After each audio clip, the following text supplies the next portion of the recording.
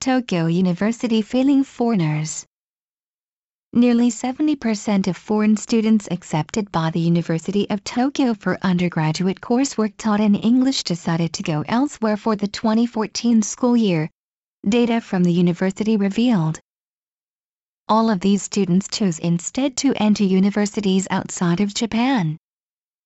The mass shunning exposes Japan's educational system as still rather isolated and represents a setback for efforts to establish broader international education here. The University of Tokyo started its programs in English in 2012, and they seem well designed. The exclusive programs were limited to a maximum of 15 students majoring in either Japan Studies or Environmental Studies. But since their inception, the programs have expanded enrollment quotas to 61 students.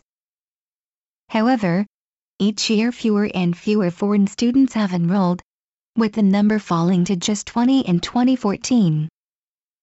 And although, as the university noted, the quality of foreign students has not diminished, a refusal rate of 70% shows more changes are needed.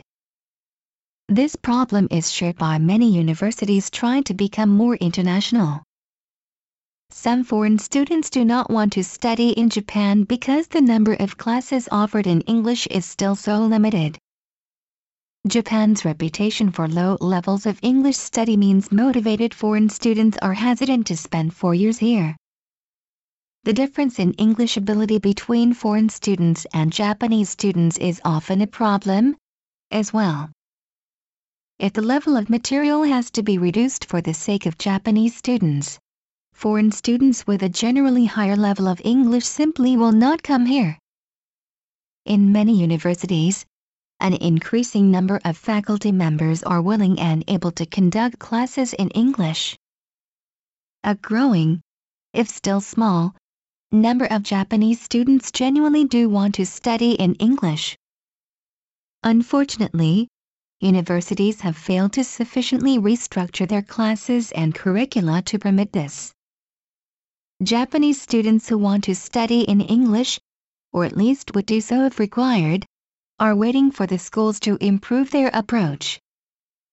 The program at the University of Tokyo is a start, but clearly more work is needed. Another problem is the rigidity of the overall curriculum inside Japanese universities.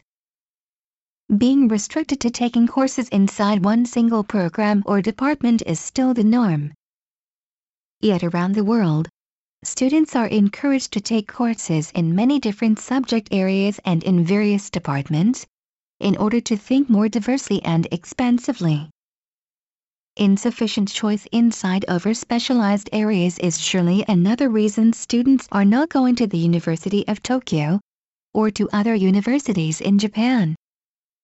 If foreign students will not come here and Japanese students will not go abroad, Japan's current isolationism in education will only continue. Universities have not risen up to the English and curricular standards that other countries have already achieved. Universities need to redouble their efforts if internationalized English language education is ever to become a reality in Japan. The Japan Times, April 12.